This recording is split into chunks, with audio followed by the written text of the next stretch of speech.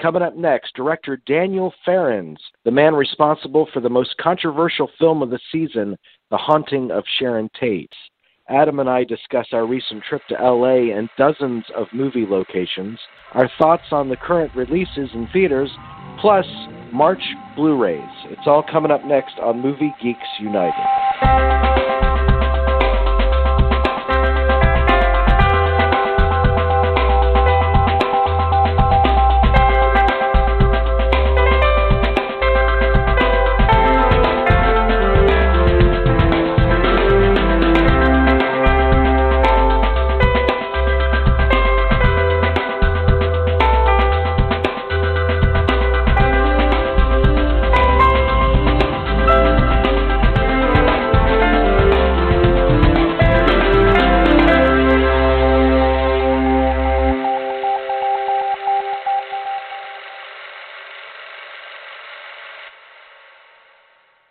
Thanks for tuning in to Movie Geeks United. I am Jamie, and I'm here joined by Adam. Hey, buddy. Hello, everybody. We got some exciting talk coming up. It's been a little while since we've been on the air, but Adam and I finally met face-to-face, and we actually vacationed together, so we got some colorful stories to tell a little later on in the show. But we do. First of all, let's do our interview for tonight. Daniel Farrands was a guest on our show several years ago because he comes from the world of kind of fan-based horror appreciation documentaries, and he made something like a 7-hour documentary on the Friday the 13th franchise. That was the last time we spoke with him. And he did a number of other films in that vein, but he has branched out to direct his own films. And earlier this year, he did the Amityville Murders, or last year, the Amityville Murders. And then he produced The Haunting of Connecticut. And his new film is called The Haunting of Sharon Tate. And it's gotten a lot of controversy swirling around it for good reason. Mostly revolving around is the artistic license in the film offensive. But we discussed the film and his thoughts on putting it all together in this interview. This is Daniel Farrands. The film is The Haunting of Sharon Tate, and it is available now in select theaters and on VOD platforms.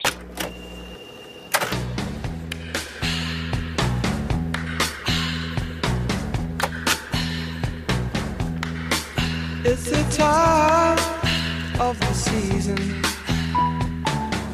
when love runs high.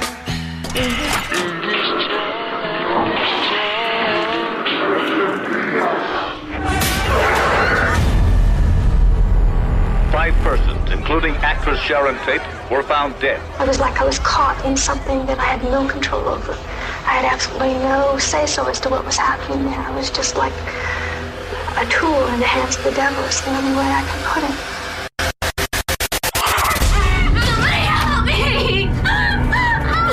Killing all of us. It's okay, it was just a nightmare. It's over now.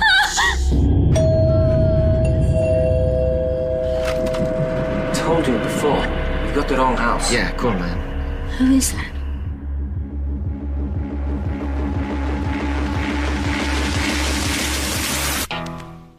Well, number one, I was absolutely not interested in making a movie about Charles Manson or the family or putting any more of a spotlight on the madness of that group of people than has already been given in many movies and documentaries, shows and stuff over the past 50 years. So I was more interested in the victims' lives, who they were as people, who Sharon Tate was, who Jay Sebring was, who Wojciech Krakowski and Abigail Folger, and certainly young Stephen Parent, and that particular group of people. And in my research, I came across an interview. It was actually published in Fate magazine when Sharon Tate was interviewed on the set of one of her films, and the reporter asked if she'd ever had any psychic experiences, and her answer was yes, that she thought she had, and she went on to describe either a vision or a nightmare in which she had described seeing a creepy, strange man in the house and following him into the living room where she discovered it's either herself or her friend Jay Sebring tied up and having their throats cut open. And whether or not this was actually a premonition of her own death, it was very eerie, but it also creatively sparked something in me, and that was sort of the genesis of the project. I thought not so much a retelling of the true crime, because it has already been done, it's being done, several other films now. But it made me ponder these questions of the afterlife more than anything, to be honest, and whether or not our stories are preordained, are they written prior to us coming into this realm of this into this life, or do we have some providence over that? Do we have some control over our own destiny? And I thought, furthermore, a story set in limbo, in purgatory, would be really an interesting way to do it, because you could not only tell the story in a completely different way, but you could also change fate if the characters were empowered to do so. Yeah, and other than that interview you read with her about the psychic phenomenon that she experienced, were there any particular books or anything that informed who these people were to you? Sure. I mean, of course, I wanted to revisit the facts of the story, and what better book, one of the most comprehensively written, thorough examinations of any crime, Helter Skelter, written by Vincent Bugliosi, who was the prosecutor in the case.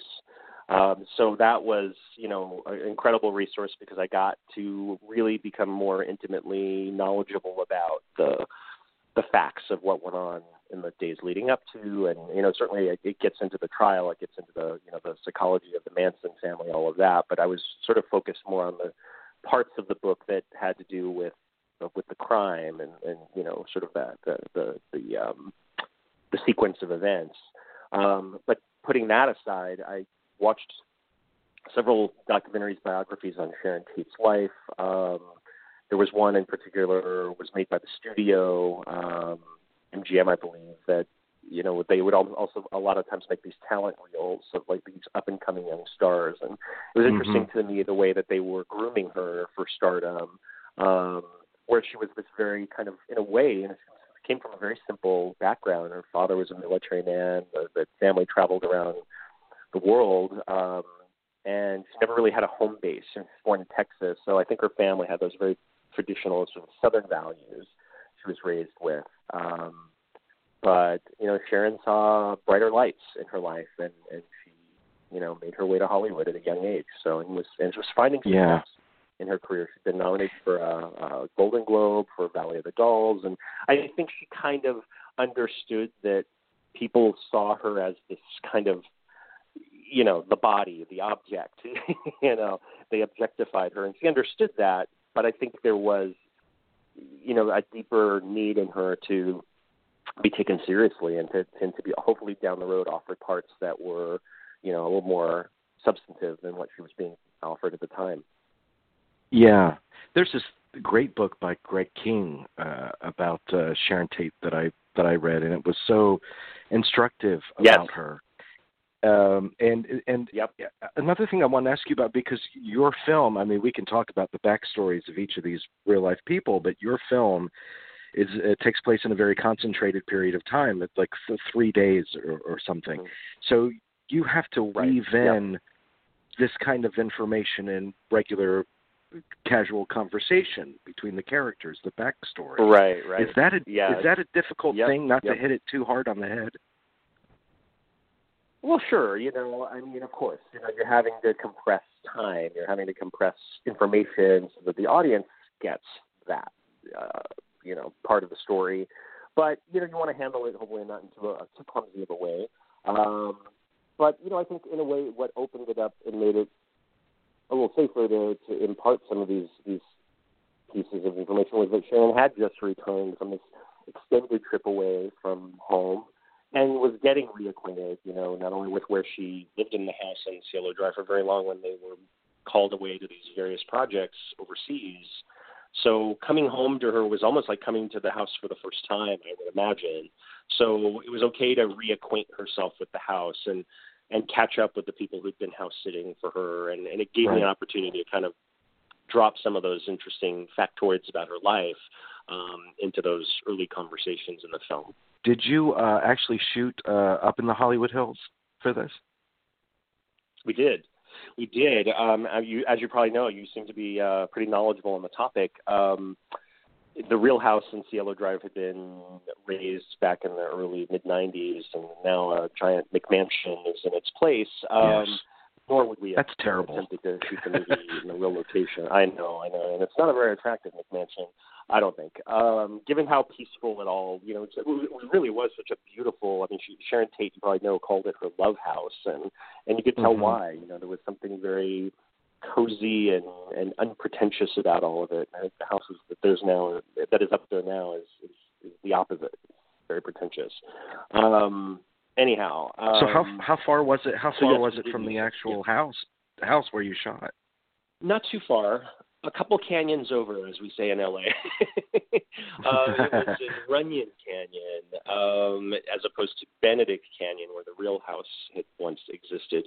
But it was great because of the house that we found. I felt like had the atmosphere, had sort of the internal bones of it with the rafters up in the living room, but it had that very flat sort of claustrophobic vibe to it. It wasn't this big mansion, with the big lofty ceilings, and that's not the house that existed at the time. And it had the pool right out there, and it had an incredible ledge, that overlook. It was like magic just being up there. And I would often stop, and I think we as a group would stop and think, oh, wow, this is what it would have looked like, not just the night of the murders, but this is the view she would have enjoyed, in her nights at home, with her husband or with friends around. And there was something very magical about being up in that part of Los Angeles and seeing the Hollywood side and the twinkling lights of Los Angeles, sort of this panoramic view, especially at night where it all it's right there. There's nothing like that. Yeah, I think so too, and I think you captured what I always interpreted as the feeling of that area. I mean, I just drove up to Cielo Drive Saturday night, and there's something. It's very peaceful. It's very peaceful and serene, and at the same time, when you consider the events that took place there's this eerie quality to it, an unsettling quality. Yeah. And I think that came through in your film. Well, unfortunately, the location production work. That's what Manson did. Yeah. I don't mean to interrupt. Manson, changed that. I think the Manson murders changed, what was once such a serene, peaceful, idyllic place into a place where you didn't quite feel as safe, into a place where you had to lock your door at night, where you had to put a gate up around your house, where you didn't feel comfortable in your own home. And I think that's what they sadly accomplished, with those horrible murders. They drove fear into the hearts of everyone. And I don't mean just Los Angeles. I think the entire world, felt it. There were such shockwaves from what had happened. Again, I'm no historian or necessarily expert on that, but I wanted to sort of impart just the tragic nature of the whole thing. Let me ask you, because I'm going to have to let you go. I've been told I have just a couple more minutes, but okay. One of your future projects is about Nicole Simpson. Mm-hmm. Where are you with that? Is that complete? We just finished it. Yes, it's complete. We actually, weirdly, we just finished it yesterday. It's now a finally finished, delivered movie as of yesterday. So yeah. I mean, it kind of came right on the heels of the Sharon Tate project. It was an existing script. It wasn't one that I had written, but it was an interesting adjunct to the story that we know about Nicole Simpson, and without exonerating her real killer, or the killer Ron Goldman. I think the world already knows who that was. It gives us a look into a relationship she had with a man that she hired to paint her condo on Bundy Drive, a man named Glenn Rogers, who later was discovered to be a serial killer. and was arrested around the time of the trial, of the O.J. trial, for having committed, I think they got him on 5 murders, but he claims to have killed like up to 70 women. They had dubbed him the Casanova Killer. And in a very interesting documentary called My Brother, the Serial Killer, his own brother tells the story of how he believed that Glenn Rogers murdered Nicole, and or that O.J. Simpson put him up to it, or conspired with him, or collaborated with him. It's a very interesting story. We don't necessarily take the position in the movie that that's the way it went down, but that there was this weird connection or strange, kind of confluence of meetings of these various people that their lives intersected at this time. And what, again, taking an alternate look at it, like, what would that have been had that been the case? If Glenn Rogers had really entered this woman's life, and if she feared him in some way. But again, it doesn't rewrite history. I think we know how it all went down, but it just takes a second look at it. Right. It's interesting to me, and this will be my last question for you. True crime is all the rage now. True crime is all the rage nowadays, and you've just finished 2 movies about two of the most infamous true crimes of the past half century. Having done that, do you have any kind of insight of what lures us, what attracts us to these stories in this genre? I honestly think it's that notion of it could happen to you. If it happened to these well-known, loved, famous, wealthy people, like, this could happen to anyone. And I think that's the heart of, stories like Nicole Brown Simpson, certainly Sharon Tate. I think it's that idea that we're not safe anymore. And I think that we're living in a time where people don't necessarily feel safe or secure. Society is going through some major upheaval right now. We as a culture are experiencing so much divisiveness. And I think sometimes movies that are made during these tumultuous periods kind of reflect that, and not to get too philosophical on the whole topic, but I do think that just you can look through the history of storytelling, or the history of making films, or horror films in particular. They seem to go in these cycles. When there's turmoil in society, these movies become more prevalent. Pretty girl, pretty girl. Interesting. This tape? It contains subliminal messages. This person, these people, they're a threat to my safety and to the safety of my baby.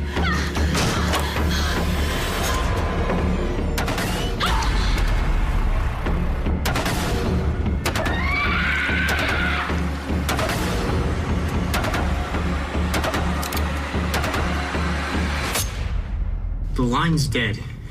What?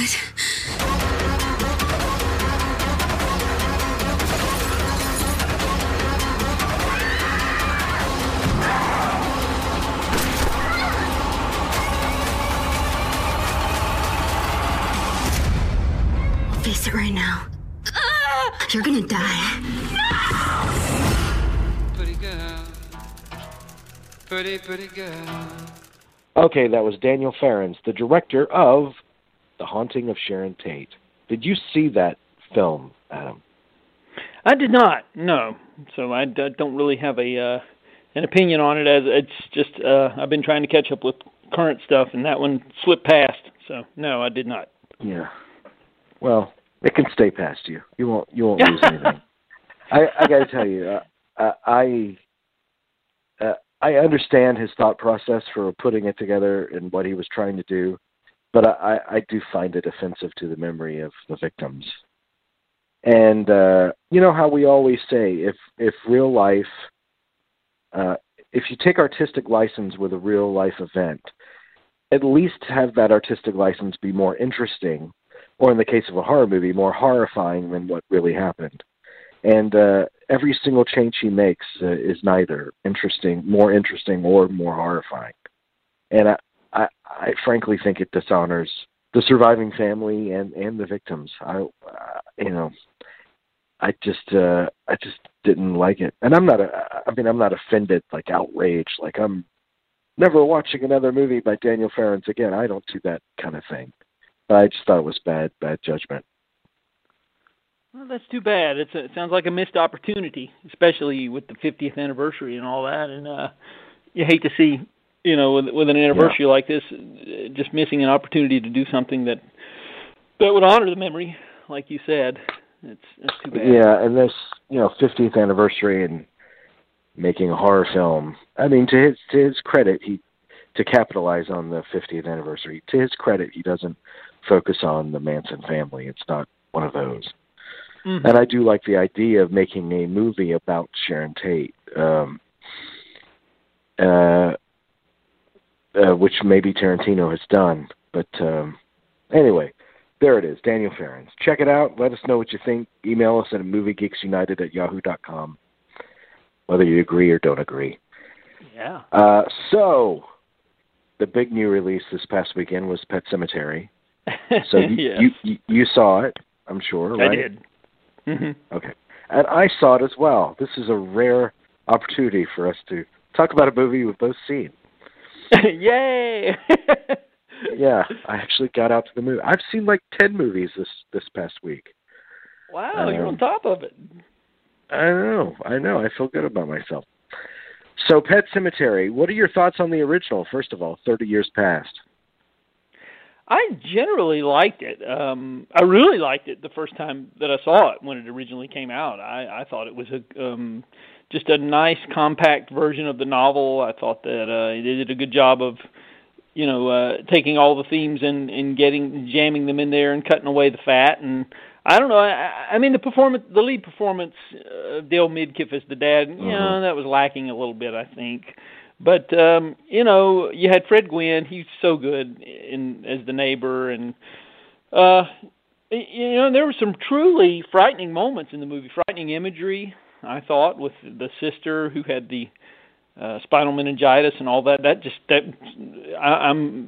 Horrific imagery does more for me than probably any other element in horror as a whole, and those images stuck with me, and I just felt like it was pretty well done, not perfect, looking back on it, after all these years have passed, but it still holds up, and you could do a lot worse. So, well, I mean that lead performance by him really put a quell on the whole thing for me. So there are moments that I liked, but I thought it was kind of a second-rate adaptation of what I consider Stephen King's scariest book. I mean, I thought that book was genuinely scary. It is. This one, I think it's a little more elegantly done, a little more polished. Though some of the transitions aren't as elegant as I would have liked. But transitions between scenes and that sort of thing. But by the most part, it's pretty polished. But what I appreciated most about it is how uncompromising it is for a big studio horror film. It goes there, and I appreciated that. John Lithgow is not. He doesn't play it as colorfully as Fred Gwynne does, so he doesn't come across as vivid as Gwynne did. The Indians knew that. They stopped using that burial ground when the ground went sour. Don't think about doing it, Lewis. The place gets holier. The place is evil. Sometimes dead is better. Yeah, they knew the power of that place. They felt its pull. They came to believe that those woods belonged to something else. The ground was bad, so they moved on. But there is something up there. something that brings things back. So what happened to your dog, Judd? He came back. Just like Danny B said he would. But he was changed. It was when he went after my mother that my daddy put him down. For the second time.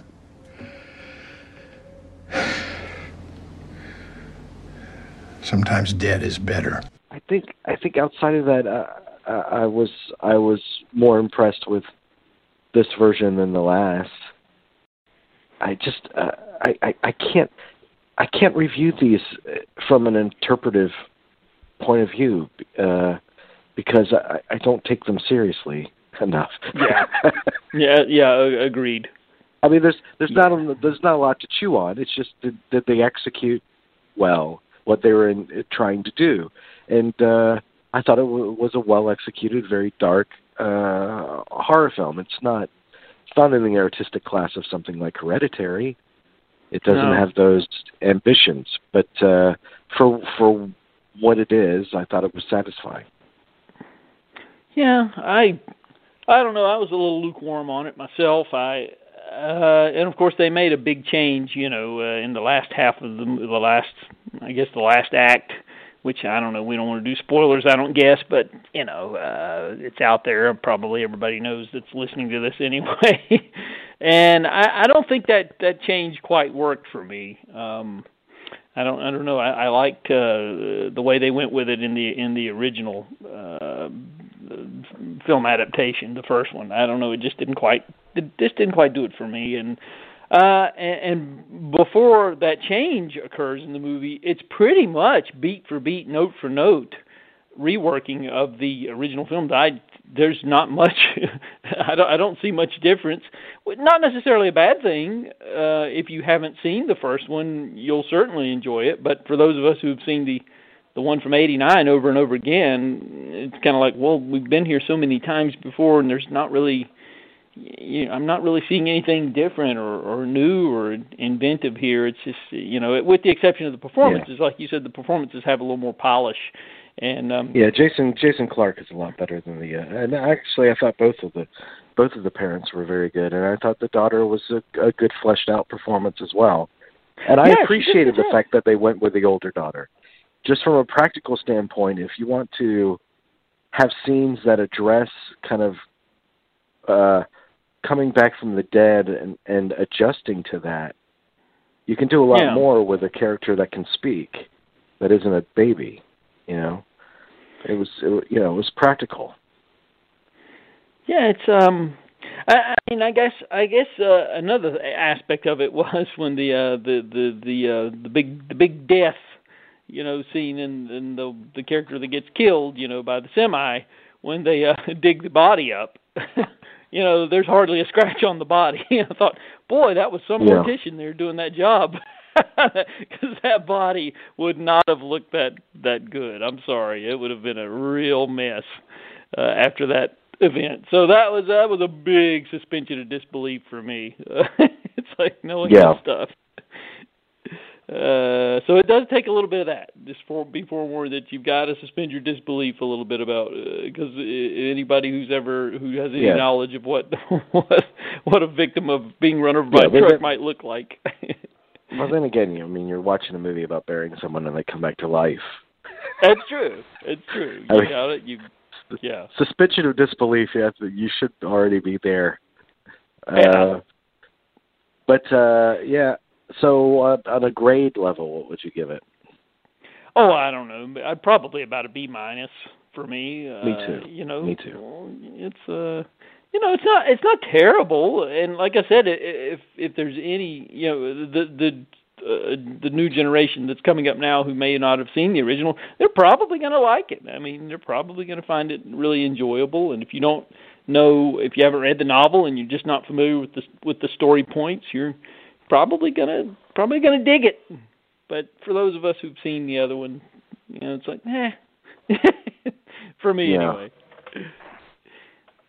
So. Well, are there other new releases that you've seen? Well, I did see most of Dragged Across Concrete, all but about the last half hour, and so far I'm very impressed with that. I've got to say. You are. I am. Yeah, I like it. I really am. I mean, now I may be disappointed when I get to the tail end of it, but so far, no, I don't think you will be.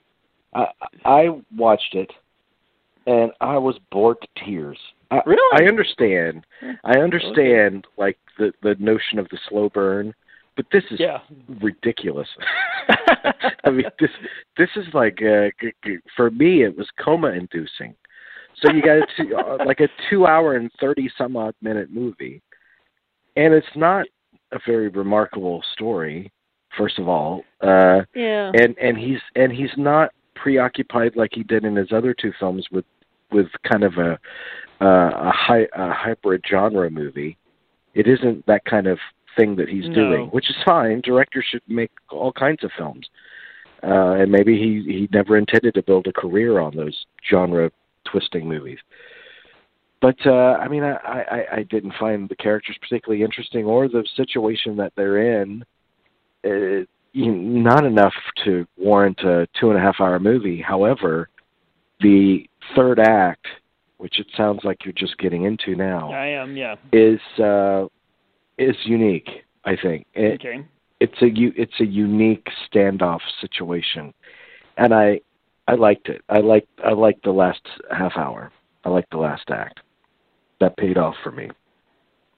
I totally agree with you on the overlink. Yeah, it there is no reason for it to be as long as it is. I did notice that, a little bit. I did feel it, but not to the point where I was being distanced from it or anything. I mean, it was. I felt like they could have moved it on a little bit, but it wasn't, like I said, it wasn't bothering. It wasn't to the point where it was bothersome for me. And I thought the performances were good, and what I've seen so far, and just I'm not going to say I think the last one was better, of course, but Brawl. Oh yeah, his first two are great.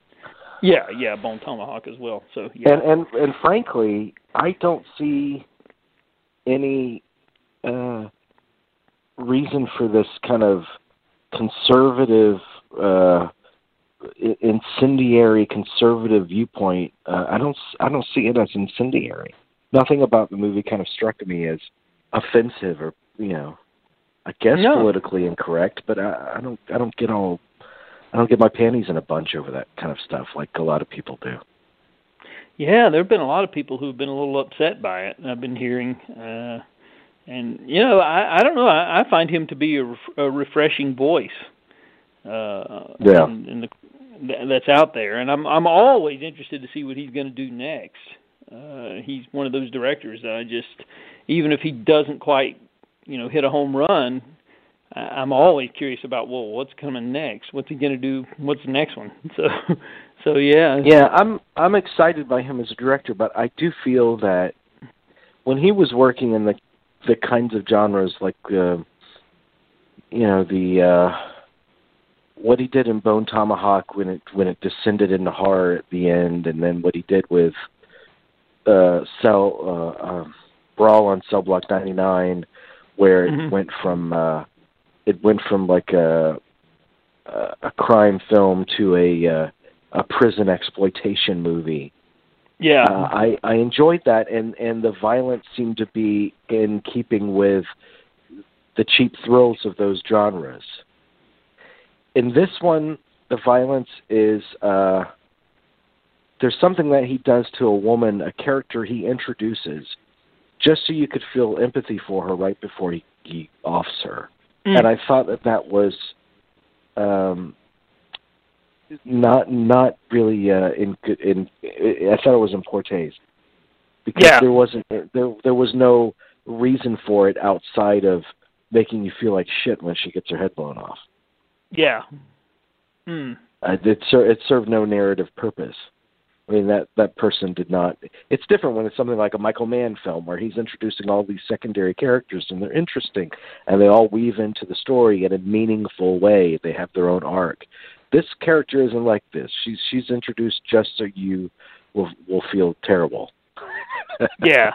And it's not a necessity to the story. Will you make sure my baby gets this? His name is Jackson.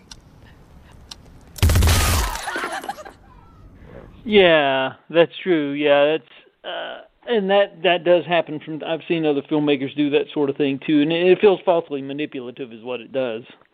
So yeah, it feels false. You know, if this were an exploitation film in the vein of Cell Block 99, it would be one thing because it's in keeping with that kind of. But this one wants to play more as a gritty, over the top cop drama thriller kind of thing. But you know, you'll like the last half hour if you've liked it so far. Yeah, I can't wait to get it done. I thought I was going to have time to finish it today, but just didn't quite happen. Time got away. So yeah. Looking forward to that. Yesterday I attended the Sarasota Film Festival and I saw a couple of documentaries. I saw Hail Satan, which follows the Satanic Temple. And it was surprising. The Satanic Temple is kind of spread all over the place, outside of the U.S. as well. And what it is, it's not. They don't worship Satan. They just call themselves Satanists because it's provocative, and they have to give themselves a name. But Satan is, he's the opposite of God. I mean, he's the opposer, the opposition. So what they do is whenever there's a move to put the Ten Commandments on government property, they move to put their satanic statue right next to it. It's really a political group more than, we're going to sacrifice kittens or some shit. And it was an interesting, eye-opening documentary. That movie's been picked up by Magnolia and it's scheduled for theatrical release this year. So it's worth checking out. And then I watched a documentary made by Montgomery Clift's nephew called Making Montgomery Clift. And I liked it a lot. It wasn't a conventional biographical documentary. It was more about how people are misremembered, how one snippet of information gets out there through a biography or what have you, and it becomes accepted truth. And in this case, the main thing was Montgomery Clift, beautiful method actor, up there with Brando and Dean and changing the art form. He gets in this really awful car wreck that mangles his face. He's never quite the same, and it's a downhill slide from there. When in fact, in truth, after the accident, he made just as many movies as he had before the accident, and he was proudest of his performances after the accident. So there's a lot of do you feel like you get to know, don't know, but it does dispel misunderstandings about him. And maybe in the end it shows you maybe you don't know, there's no way to know people. Maybe people are so incredibly complex that it's impossible to completely know them. Because I did feel like I didn't really get intimate with Clift in the movie. But at least I understood the latter part of his life a lot better. Yeah. Yeah, I think I might have heard an interview with that guy, and it was on my radar for sure. But it's a decent movie, and that performance that he gives in Judgment at Nuremberg, that one scene, where actually people thought that it was real. People thought he was really having a breakdown, and you're like, no, fool, that's acting. It shows his script. It shows how he rewrote a lot of stuff, and he recited his rewrites word for word, where he's skipping words and he's unintelligible at times. He wrote all that out. I mean, it was a very thought out, planned performance that he felt very passionate about. They gave him one of the leads in the film, and he said, "No, there's a boring. I want this one part here." Because he moves me very much in that he's lost so much, and yet he still struggles to maintain a sense of dignity. That's what moved him about that character. And it's a beautiful, beautiful performance he gives in that scene. I would like you to judge I want that you tell me, was she feeble-minded? My mother. Was she feeble-minded? Was she? Yeah, that really is, and like you said, after the accident too. So, yeah, that's a great movie. It really is. Did you see Glass? Did you see Glass last year with that girl? I did. Yeah, I saw that back in January. Yeah. Oh, okay. Yeah. Came out in January. Okay. Yeah, it's I wasn't. Well, it was better than the last one. It was better than Split. Okay. I'll say that. I'll just you saw it, I take it. I enjoyed it well enough. You know, I'm not over the moon about that kind of thing, but I enjoyed it enough. I was engaged, and I thought it was good that Bruce Willis is doing something that's not directed to VOD. Yeah, true. Kind of reminded you. Yeah, he used to be the lead in theatrical releases. Mm-hmm. Yeah, he wasn't relegated to playing the small town sheriff in a VOD movie. Yeah, but, exactly. Yeah, it was. And then the Mule. Yeah, you saw that.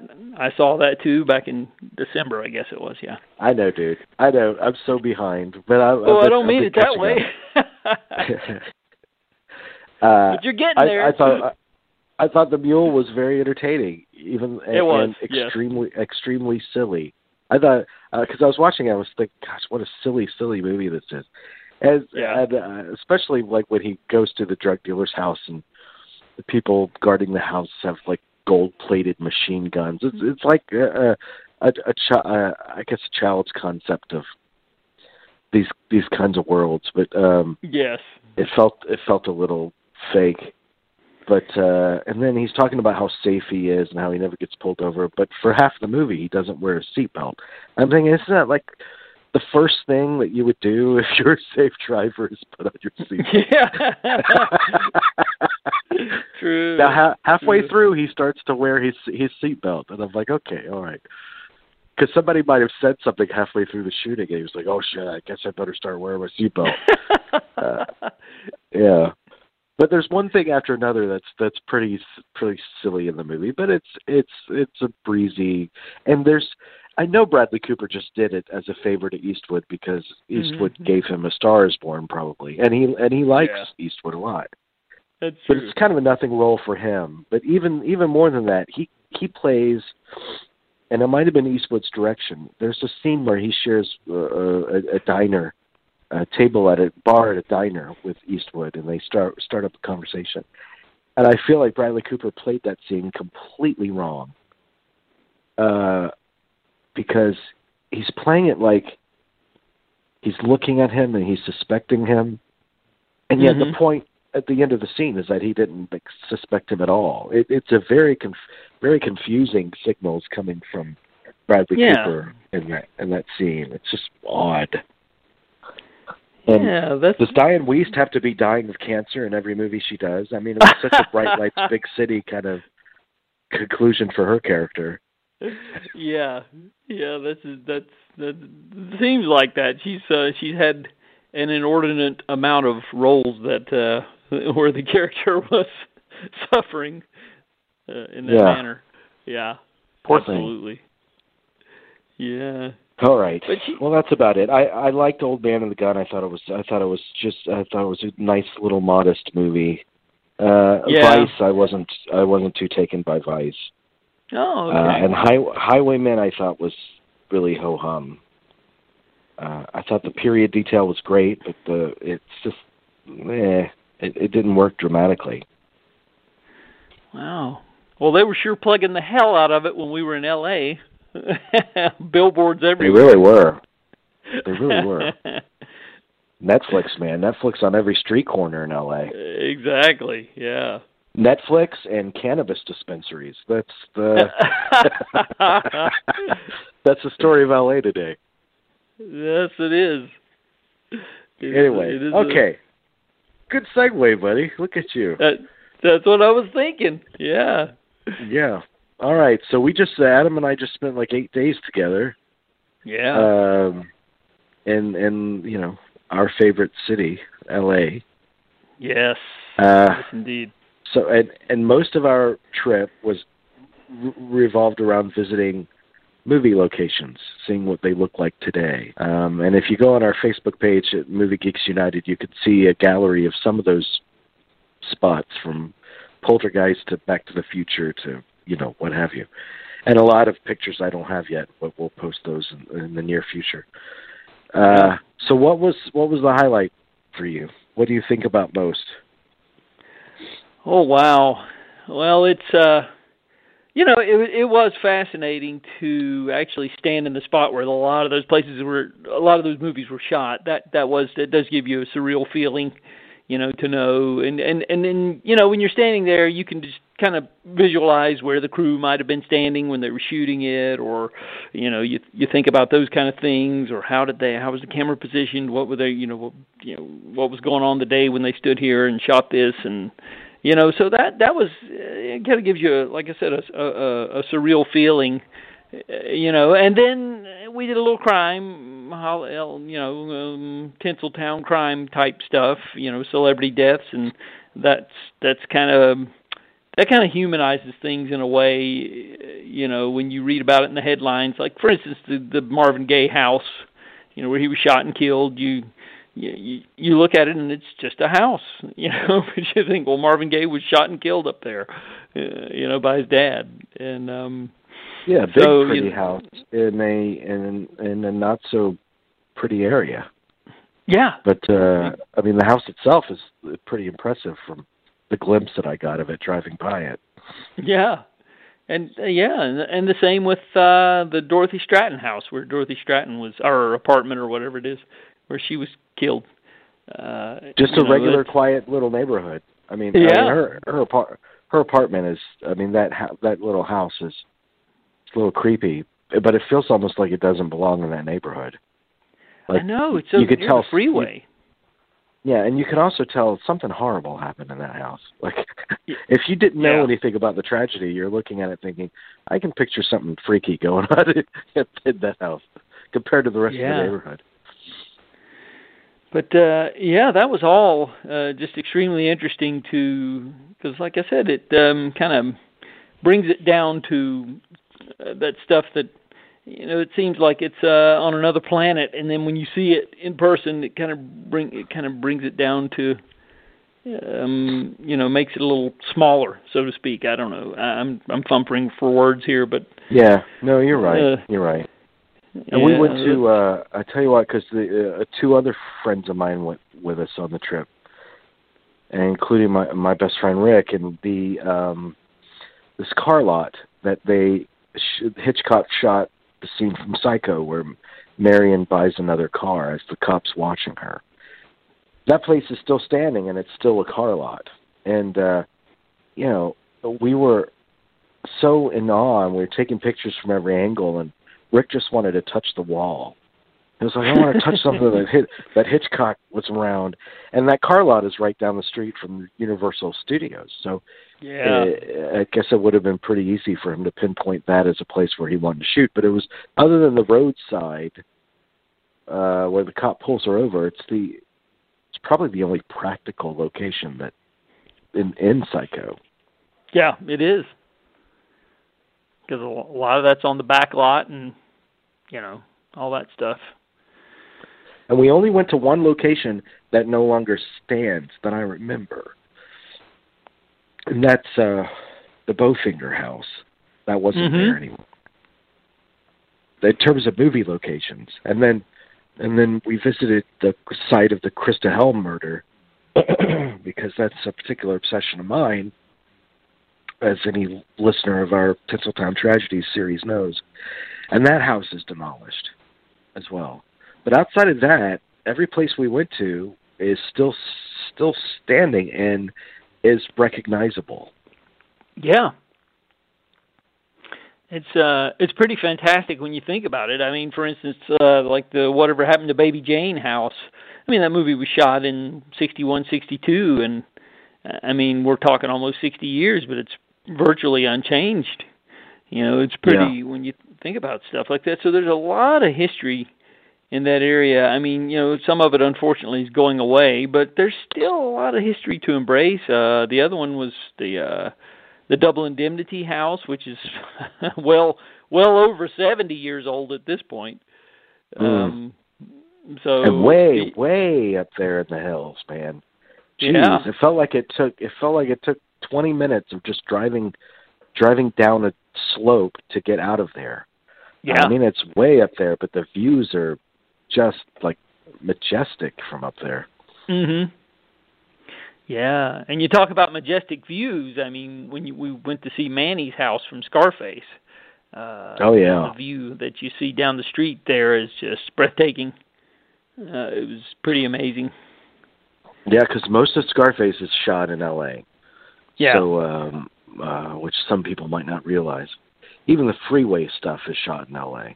Mm-hmm. So, and I think people will be surprised that when you go to locations like the houses from Halloween, the houses at the conclusion of Halloween, where Jamie Lee Curtis is babysitting and her friend that gets killed, right across the street.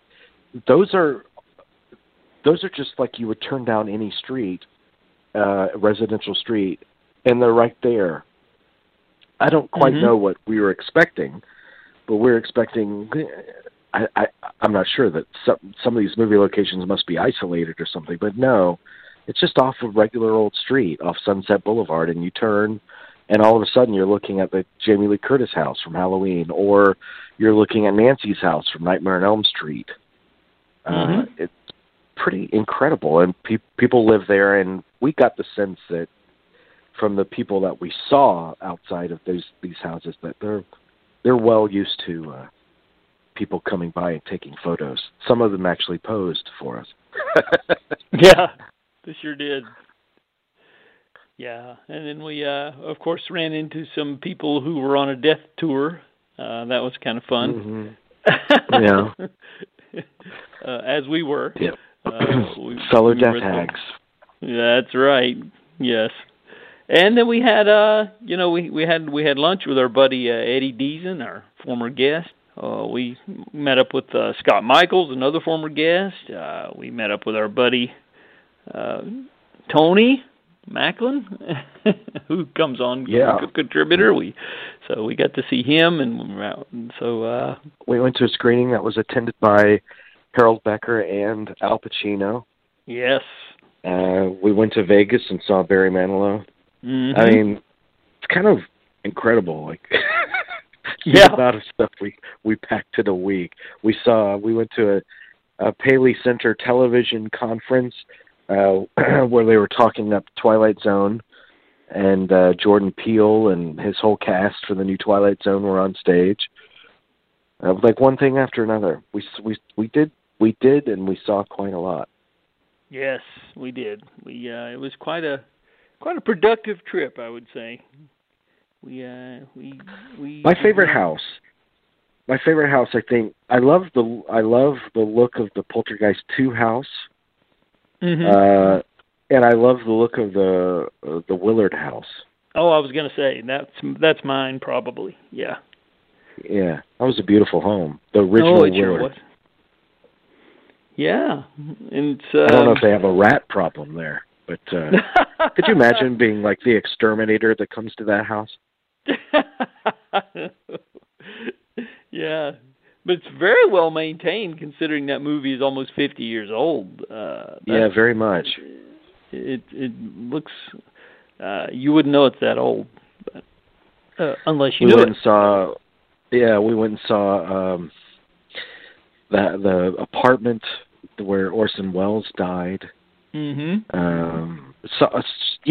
There were so many hundreds of stops that we made, and that's the thing about this trip. Every single other trip I've made in LA has been a lot more lackadaisical.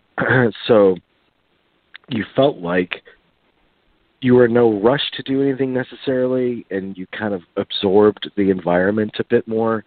And this one was different because we had things scheduled to the minute, because we had stops that we had to fill on each day. And we did it. I mean, we rode hard to go to all these locations, which I'm thankful of. I'm thankful that I'm able to say that I've been to all these different locations. At the same time, it made the vacation a little bit of a blur. Like at the end of it, I'm thinking, did we really do that? Like we went to Musso and Frank's, 100-year-old restaurant that Charlie Chaplin and Bogart and tons of Hollywood legends have frequented over the years. It's pretty upscale, and it's a big sequence in Tarantino's upcoming movie. He shot a whole week in there. We went to the El Coyote. I'm telling you, if any memory lasts more than just, I think that my main memory will just be spending time with you guys and enjoying the camaraderie between the four of us. But outside of that, I think the El Coyote is the sensational that's lingering for me. Like, God, I wish I could go to the El Coyote tonight, because that was great Mexican food.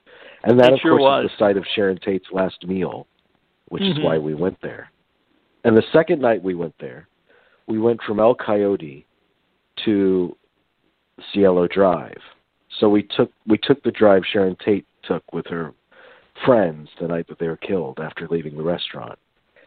And that was the one thing that creeped me out. And I know my friend Rick didn't understand it because, I don't get creeped out by all these death locations I visit. But Cielo Drive is different, because Cielo Drive is like the stuff of nightmares since I was a kid. I mean, the terrible stuff that, that was the story of the boogeyman, for all my life. I've lived with that story. So to drive up that narrow path up the hill to the Cielo Drive gate where that house once stood it's pretty haunting. And again, that Cielo Drive, the real Cielo Drive, will be in Tarantino's movie as well. Yeah. Yeah, it does give you a very odd feeling, that's for sure, especially knowing that's the exact same path they took. It really does. But, but the food is great at El Coyote. It's not, wasn't just about going there for that reason. The food is delicious. Right. Yeah, we went 2 nights in a row because we liked it so much, yeah. Yeah, it was just awesome. Yeah, I do miss that. Yeah, the burritos were about as big as your forearm. They were amazing. It was just huge. We drove by this so many places. The church where the fog was shot. Drove by all the Halloween locations. Even drove by the Step Brothers house. Yes. From the movie Step Brothers, and they were shooting something else there. There was a big film crew there. And so we pulled up, and they had like windows in the house blacked out and stuff. It was a pretty impressive production going on there. Whatever it was, we didn't find out. But we slowed down, and there was film crew on the other end of our car, on the other side of the road. But we slowed down. We took photos anyway of the house. Then we turn around, and the film crew's taking photos of us. Kind of shared a laugh about that. Yeah. And we did eat at Pat and Lorraine's too. That was right. Reservoir Dogs. The little diner at the beginning of Reservoir Dogs. We sat at the exact table, and we had a photo taken of us to match the opening frame of that movie. Yeah. And again, delicious food. Just terrific. It was a huge omelet I had, and it took up half the plate, and then it was served with refried beans, which you normally don't get with breakfast food. But it was fine with me because I thought it was great. It was great. And even, our first day there before you arrived, we were hungry, so we stopped at where I've been before, which is the Denny's on Sunset and Gower. And so 3 of us were eating at Denny's, and we ate at Denny's a lot this trip. I guess just because it's convenient. But about 5 times. I get home. I get home and I'm reading an interview with Mary Lambert because all this 30th anniversary Pet Sematary stuff is happening. And Mary Lambert's talking about how she and Stephen King would meet multiple times and discuss their plans for the movie. at that exact Denny's on Sunset and Gower. Apparently, that was Stephen King's favorite place to eat in L.A. Oh, that's great. I could see that. I can see that. Yeah. That sounds like something he would enjoy.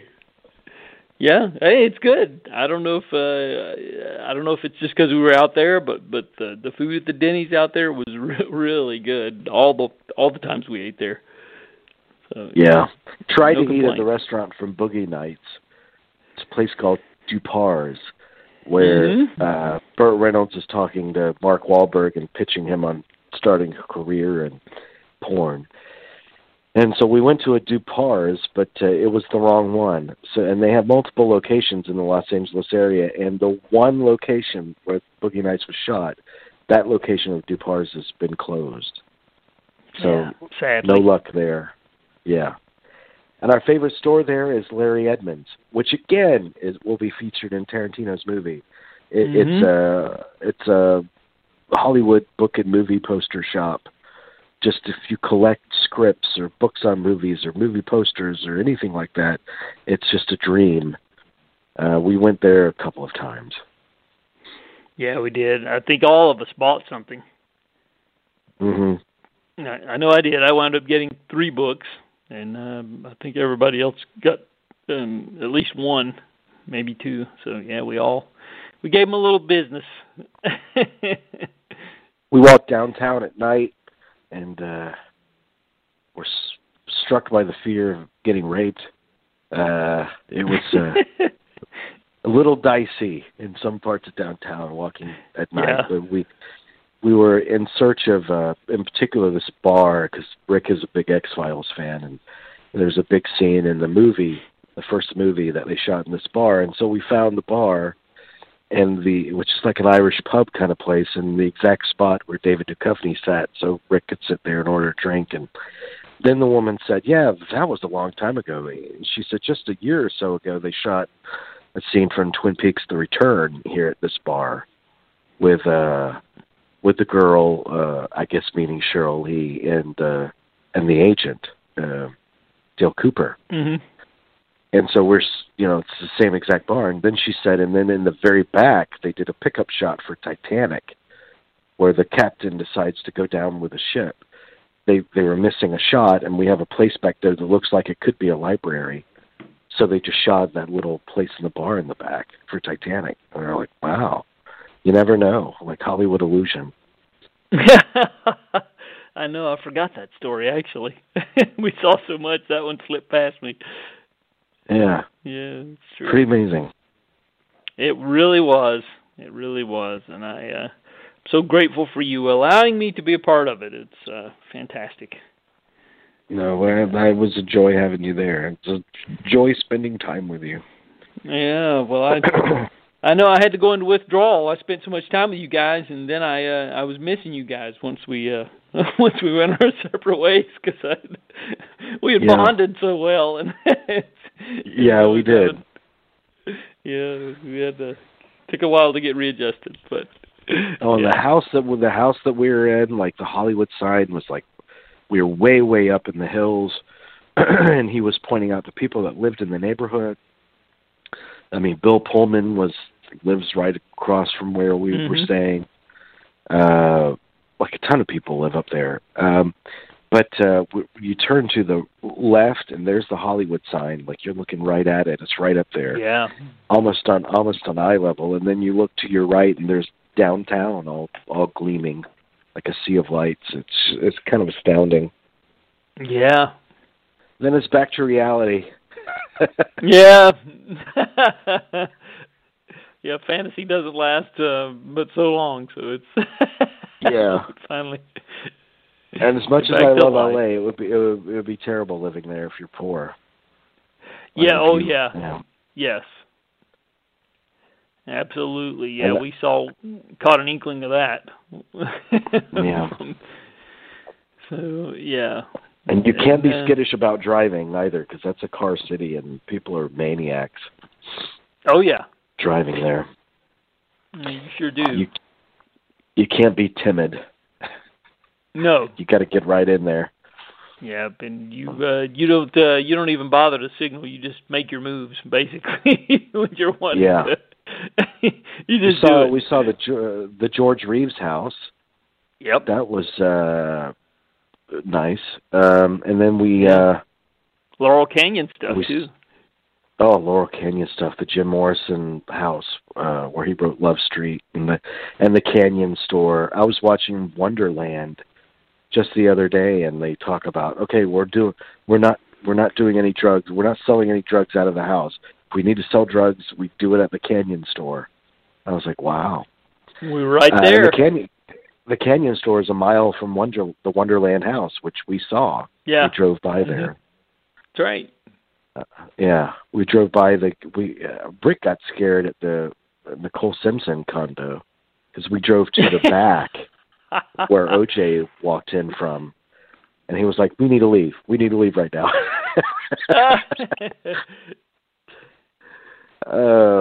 So funny. Anyway. Yeah, stories.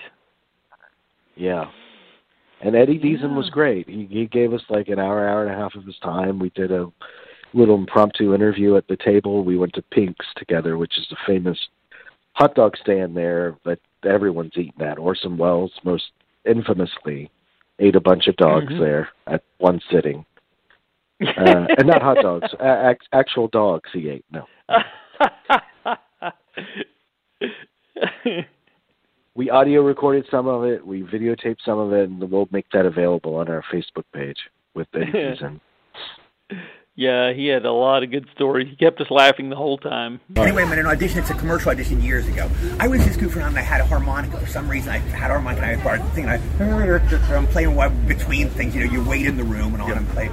This guy comes in, and he goes, "Do you play that?" I go, "No, it's just a harmonica. I found it, and, you know, I'm just goofing around, and I don't play." "Come here, can you come in?" He takes me to this empty room with the camera and all. It's this young director. He goes, "Okay, I want you to play the harmonica." He goes, "Well, just walk across the room. Don't say anything." So I walk across the room. He goes, "Okay, cut." He goes, "Don't walk so funny." I go, "I'm sorry, sir. I have scoliosis. I walk crooked. When I walk crooked, and that's where he goes, "Well, don't walk that funny." He goes, "Now let's try another take." He goes, "Walk across the room." So I walk across the way I walk. He goes, "Can't you not walk funny?" He goes, "Just walk straight." I go, "That's the way I walk. I have scoliosis. I'm sorry. I walk crooked." All right, we're going to try it one more time. Now, play the harmonica, walk a little bit across the room. So I walk right, okay, you walk so funny, you walk funny. I can't do it if you walk funny. But I'm sorry, sir, but that's how I walk. So I left. That was Oliver Stone. He was directing his first film called The Hand. Okay. It was about a deaf mute, and he wanted me to play the deaf mute, but he didn't want me. And then looking back, I go, why couldn't you walk with scoliosis? It wouldn't hurt the role. But for some reason, he did want me to walk that way. But that was Oliver Stone trying to cast me in a movie. True story. Yeah. That's great. And ironically, it was the day before I Want to Hold Your Hand was released by the Criterion Collection. So we were discussing that. Yeah, so we had... Unfortunately, he's not in the extras on there because he was making the transition, moving back out to L.A. He had left for a while, and he was coming back out there, and he was in transition. They couldn't nail him down for some extras to participate in the extras, so he's not on there, unfortunately. But sadly, but yeah. All right. And we learned Spielberg's not funny. So he tells us. Yeah, that was good info. I had no idea. He didn't have a comic mind. No, we found out that if he had to choose between working with Zemeckis and Spielberg, that he's going to go with Zemeckis because Zemeckis is funny. He has a sense of humor, and Spielberg just wants to talk about movie history in between setups. He doesn't like to clown around or joke. So we found that out. Other death sites, we went to Rebecca Schaefer, Dominic Dunn. Yeah, I was going to mention that one. That was Bugsy Siegel, which is where they shot the movie Bugsy too, at the Real House. Elizabeth Short. Yep. A non-death site, we saw Larry Sellers' house from The Big Lebowski, and the Dude's apartment. Yes, we did. And the diner where they cut off a toe. I can get you toe by 6:30. Yep, that one too. Oh, the Poltergeist Motel. We made a special trip there, 30 miles outside the city. Yeah. To see the Poltergeist Motel, and we took a photo. The exact spot where they check into the motel at the very end of Poltergeist. The Back to the Future Mall, we found the exact spots where that was shot. The Phantasm Gate for the cemetery, Morningside Cemetery, or mortuary, or whatever. That's still standing. We went by the that. only surviving location of Phantasm, we found out. So. Yeah. Good times. So you want to do Blu-rays? Yeah, let's run through these real quick. We got a slate of titles from March, and I'll go ahead and make that transition. We were just talking about I Want to Hold Your Hand, so we'll use that as our transition piece. And I Want to Hold Your Hand was released 2 weeks ago on Blu-ray by the Criterion Collection. That's the film debut of director Robert Zemeckis, who, of course, we all know who he is. Anybody who's listening, I don't have to explain that. This is pretty exciting news because I Want to Hold Your Hand holds a special place in a lot of our hearts, but to have it given the Criterion treatment is pretty exciting, and they've done a good job. They really have. There is a new 4K digital restoration approved by Robert Zemeckis and co-writer Bob Gale. There's a new 45-minute conversation between Zemeckis, Gale, and Steven Spielberg. There's a new interview with actors Nancy Allen and Mark McClure. And the 2004 commentary from the original DVD release has been ported over. And as a further bonus, this is really exciting, I think, the two USC student films of Robert Zemeckis, The Lift from 1972 and A Field of Honor from 1973. So nice job they've done with I Want to Hold Your Hand, I think. So if you're a fan of that movie, just wanted to make sure got the word out on that one. Moving along to some of the Arrow releases, they put out a collection. Well, first of all, I'll preface this and say that Shout Factory rather, has issued all of the Sonny Chiba Street Fighter films, and all of them are in a nice collection here. One of the Shout Select editions. And new 2K scans of all the Street Fighter films. Most people remember that these are the movies that Christian Slater is watching in the theater at the beginning of True Romance, the Street Fighter films. And they've notoriously been in horrible quality.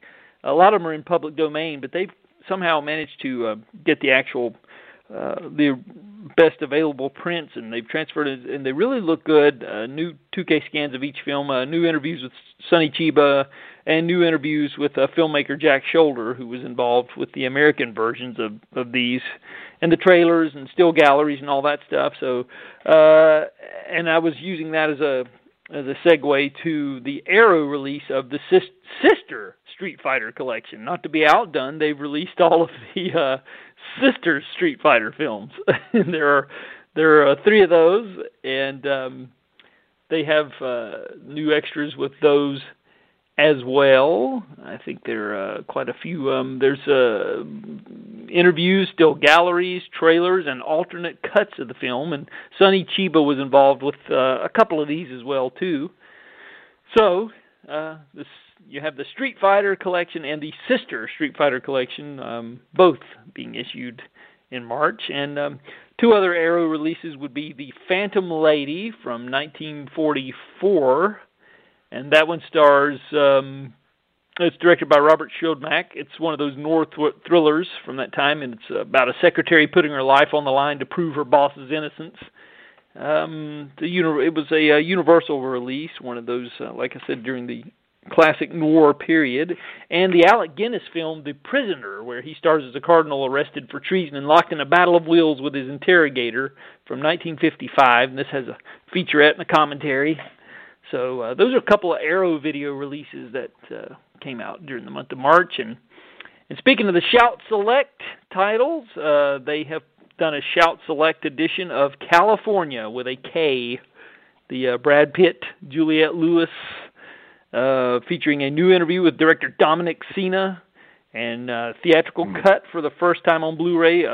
Previously, only the unrated version has been available, but now you have both, and I think it holds up. I think it holds up pretty well, actually. Kind of funny, the tone of this film, I think, because it's almost comical at the beginning, and then it turns deadly serious. For me, anyway, I laugh a lot during the first half of it. Some of the Brad Pitt, the business he brings to that part. Stanky bitch. A couple of Kino releases here. We have Mad Dog and Glory, Robert De Niro and Uma Thurman and Bill Murray, directed by John McNaughton. I never saw there are this, people that love that movie. Yeah. Scorsese was a producer, of course. I don't know if it's something he was originally slated to direct and just couldn't do it, or I don't know. But he was a producer, and like I said, it's a blind spot. I didn't see it when it came out, and as the years have rolled on, I still haven't.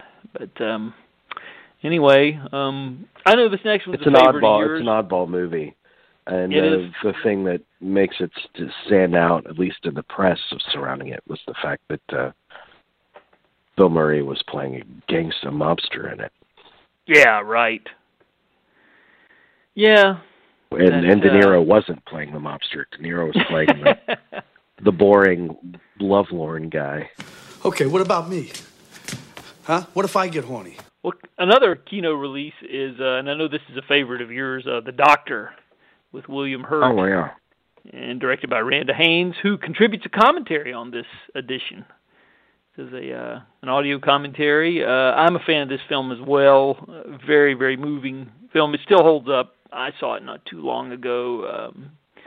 I didn't get the newest edition, but Mill Creek put it out a couple of years ago, and I picked that one up. And it's just such a very well made movie. I don't know. It's one of my favorites from that period. Beautiful movie and a great Hurt performance. I'd like to pick that up because I'd like to hear that commentary. Yeah, I bet it's good. I did catch up with Randa Haynes. I did send her an email years ago because I wanted her on the show, and she's in France. She lives in France or something. She's kind of off the grid. Wow. That'd be great if you could get her on, because she did so many good movies there for a period, until she kind of felt, like you said, fell off the grid. It's sad. She was one of those great female directors whose work I admired, and it's sad. But that's it's like I said, still holds up. Still a beautifully made movie, and and another Kino release is the 1993 film Untamed Heart, which I also caught up with again, and boy, I'll tell you, I remember liking this movie when it came out and thinking it was pretty good, but a lot of these movies don't hold up, and I went into it with a little trepidation, thinking I'm not sure if this is going to hold up, and boy, I'll tell you, I was incredibly moved by this movie. It still kind of packs a little, or for me anyway, packed a little bit of an emotional wallop, and I don't know, I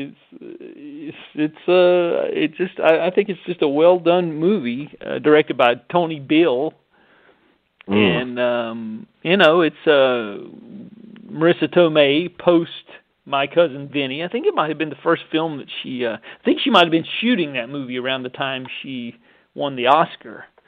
But and Christian Slater, of course, Rosie Perez, and Christian Slater has a heart.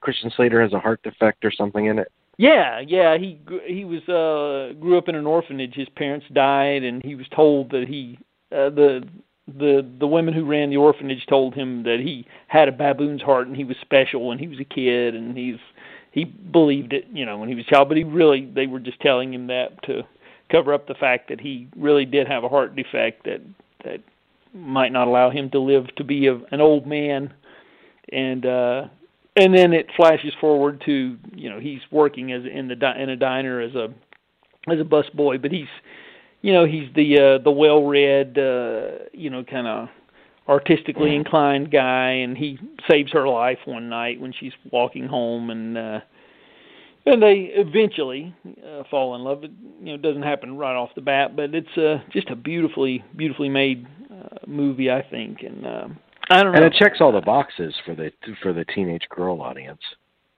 Yeah, it really does. Yeah, it's true. Or the in this case, the Adam Long audience. Yeah, well, I guess so. Well, it was embarrassing because so few movies. I'm kind of hardened by so many things I've seen over the years, and it takes a lot to get to me. And when I got to the movie, I was very, very moved, and I said, "Well, I guess this movie did something right because it." It made me feel, and those are the kind of movies I like. I like to have a movie like that makes you feel alive again. When you feel kind of, you just kind of go through your days, and you go through the days, and you don't really, I don't know, you don't feel like you're emotionally connected sometimes, and then you see something, and it reminds you, it gives you that feeling, that you're that you are human, and so anyway, I understand. That's just surprising that it comes from Untamed Heart. I know. What do you think of Bed of Roses? I liked it. It was fine, but it was. I don't remember liking it as well as I did this movie, and I was totally prepared that this movie was not going to hold up because a lot of those movies that I saw at that period in my life, they just don't. I'm just going to be honest, but anyway, this one did. I don't know. Maybe it's just me. Maybe I was in. I don't know. Maybe it was just the right moment when I saw it, but I just really enjoyed. And it has a commentary by Tony Bill, by the way, for anybody who's interested. But anyway, Kino release, as is Tony Bill.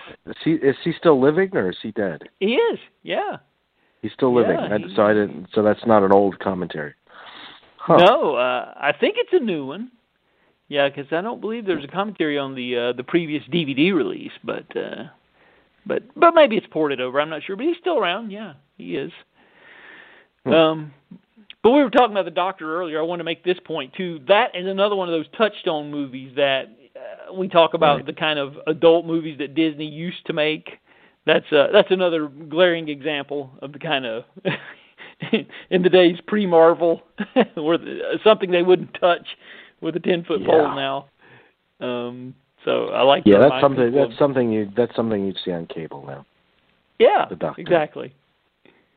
But I like to remind people, there was a time when Disney made these kind of movies and they were in wide release in theaters, and it hasn't been that long ago, really. But anyway, Duets is another Kino release, and I think that one also might be a Disney. That's the one directed by Bruce Paltrow and starring Gwyneth Paltrow, of course, and Huey Lewis, and it's a road trip comedy about these characters who were karaoke singers or whatever, and I never saw it, but I remember it kind of got middling reviews. But anyway, and then you have what's going on right now? Every year where I live in Lakeland, Florida, the big deal every year is what they call the Sun and Fun Fly-In, where all these aviation nuts converge here. And the bad news, if you're not an aviation nut, is you got to live with the sounds of planes flying overhead for the entire week. So I've got outside right now, I've got the Blue Angels flying pretty damn low above my house. So if anyone hears that in the background, that's what it is. Oh my goodness! I think there's a song called "Angels Never Fly This Low," so I guess they do in your case. Yeah, and there several years there have been crashes, like that, lethal crashes. Yeah, that's true. Yeah, that has happened. So, another one of these Kino releases is, and I think this is one of those Hollywood pictures, another subsidiary of Disney, Before and After, with Liam Neeson and Meryl Streep. Yeah, well, Barbie Schroeder, right? Yeah, that's right. So, that's another one of those. Yeah. That was in the heyday of my projectionist days when I was a projectionist. So I remember us. Yeah, I think the daughter's kidnapped or something. It's kind of like if I remember correctly, it's kind of like an in the bedroom kind of plot. I think so. Yeah, I think you're right. It's been so long. Of course, in the bedroom is far superior. Yes, absolutely. Yeah. Well, let's see here. So we're up to March 12th now, and we're going to get into a couple of, we got a Scream Factory release, The Craft. Another one from that same year, 96. It's the one about the teenage witches with Neve Campbell and Fairuza Balk. Fairuza Balk, yeah. Fairuza Balk. Whatever happened to Fairuza Balk? That's a good question. I don't know. Tune in to the next episode of Movie Geeks United. She doesn't participate in any of the extras on The Craft, but this does have this. I know there's a cult following for The Craft. There are a lot of people who like this movie. I never was crazy about it, and I rewatched it, and I'm still not crazy about it. It just doesn't. Starts out kind of well, but it just doesn't really make it to the finish line intact. Yeah, it's another movie that a lot of teenage girls remember fondly from their youth. Yeah. True. Be interesting. That is an interesting question, though. What happened to Fairuza Balk? Maybe she just left the business altogether. But she epitomized a kind of 90s goth. She girl. did. That's right. And a lot of movies that she was in. So, and of course, you age out of that. And once you age out of that, what's your commodity really? Maybe she was unable to kind of reinvent her image or something. I don't know. I'm speculating, but it's a good point. That's a good point because it does happen. But yeah, this new special edition has new interviews with Andrew Fleming, the writer, co-writer, director, of course, and you got commentary by Fleming and featurettes and deleted scenes and all that. So anyway, for fans of The Craft, there you go. And then we have the Ali Sheedy horror film, Man's Best Friend. Oh, gosh. 1993. This is the one about genetically mutated dogs running amok. Wow. I do remember seeing this in the theater, and it was not good. So all of these Touchstone things, who has the rights to them? Who's releasing them? Oh, now the Touchstones are Kino. This one actually is a New Line Cinema release, Man's Best Friend, which and Scream Factory has the New Line Cinema stuff.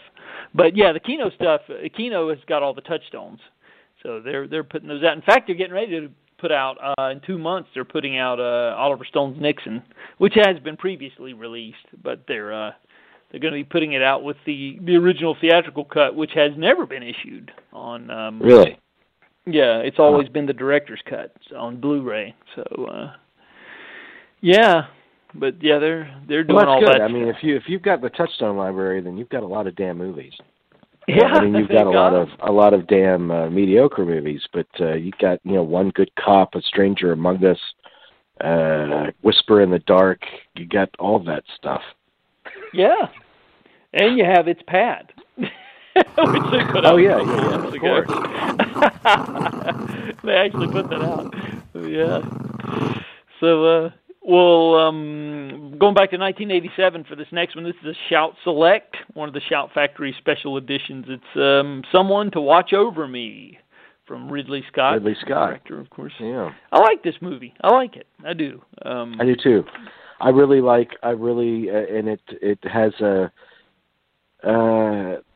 central relationship between Bracco and Tom Berenger feels authentic, and I think the strength of the movie is the authenticity of that relationship, and then the contrast between the class divide between he and Mimi Rogers, those two worlds. Yes. Much more so than the crime, the investigation itself. Oh yeah. That other stuff, that other peripheral stuff, gives life to the movie. Yeah, it's an interesting dynamic, like you said, and it's well directed, and I don't know. I don't think. Mimi Rogers was really never better. She's really good in it, I think, and I don't know. There's a lot to enjoy about it, and it's He likes fog or smog or whatever you want to call it. Oh yeah. He really lays that on. I was watching 8mm earlier today, the Joel Schumacher film. Yeah. And he likes his fog so much that you could see the smoke bomb on the ground. You could actually see where they set the smoke bomb down. Like it was so obvious. It wasn't even trying to disguise it as a natural occurrence. It was somebody just pulled a pin on something and walked away. That's too funny. Oh wow! Everybody clear the decks. Here comes the fog. Yeah, this thing runs out, and in 60 seconds we got to get the shot off. Yeah.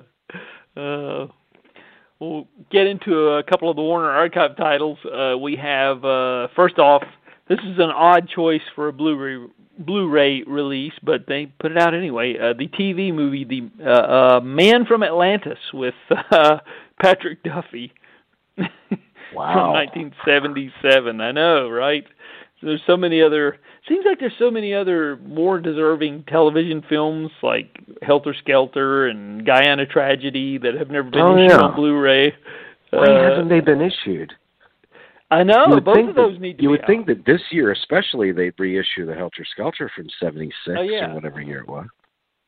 Yeah, and last year they should have put out Guyana Tragedy because that was 40. Yeah. So that would have been perfect. And those are great. Like those are like landmark Emmy-winning, television films that Warner Archive has the rights to because they're both Lorimar Productions and they have the rights to both of those. But so far, they've teased. And they're like, no.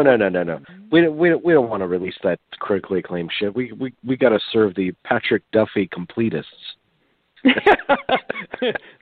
With Man from Atlantis. Well, I remember when this movie was being promoted on NBC. I'm old enough to remember it. It was in the spring of '77, and I didn't see it back then, so I finally caught up to it now, and it really wasn't that good.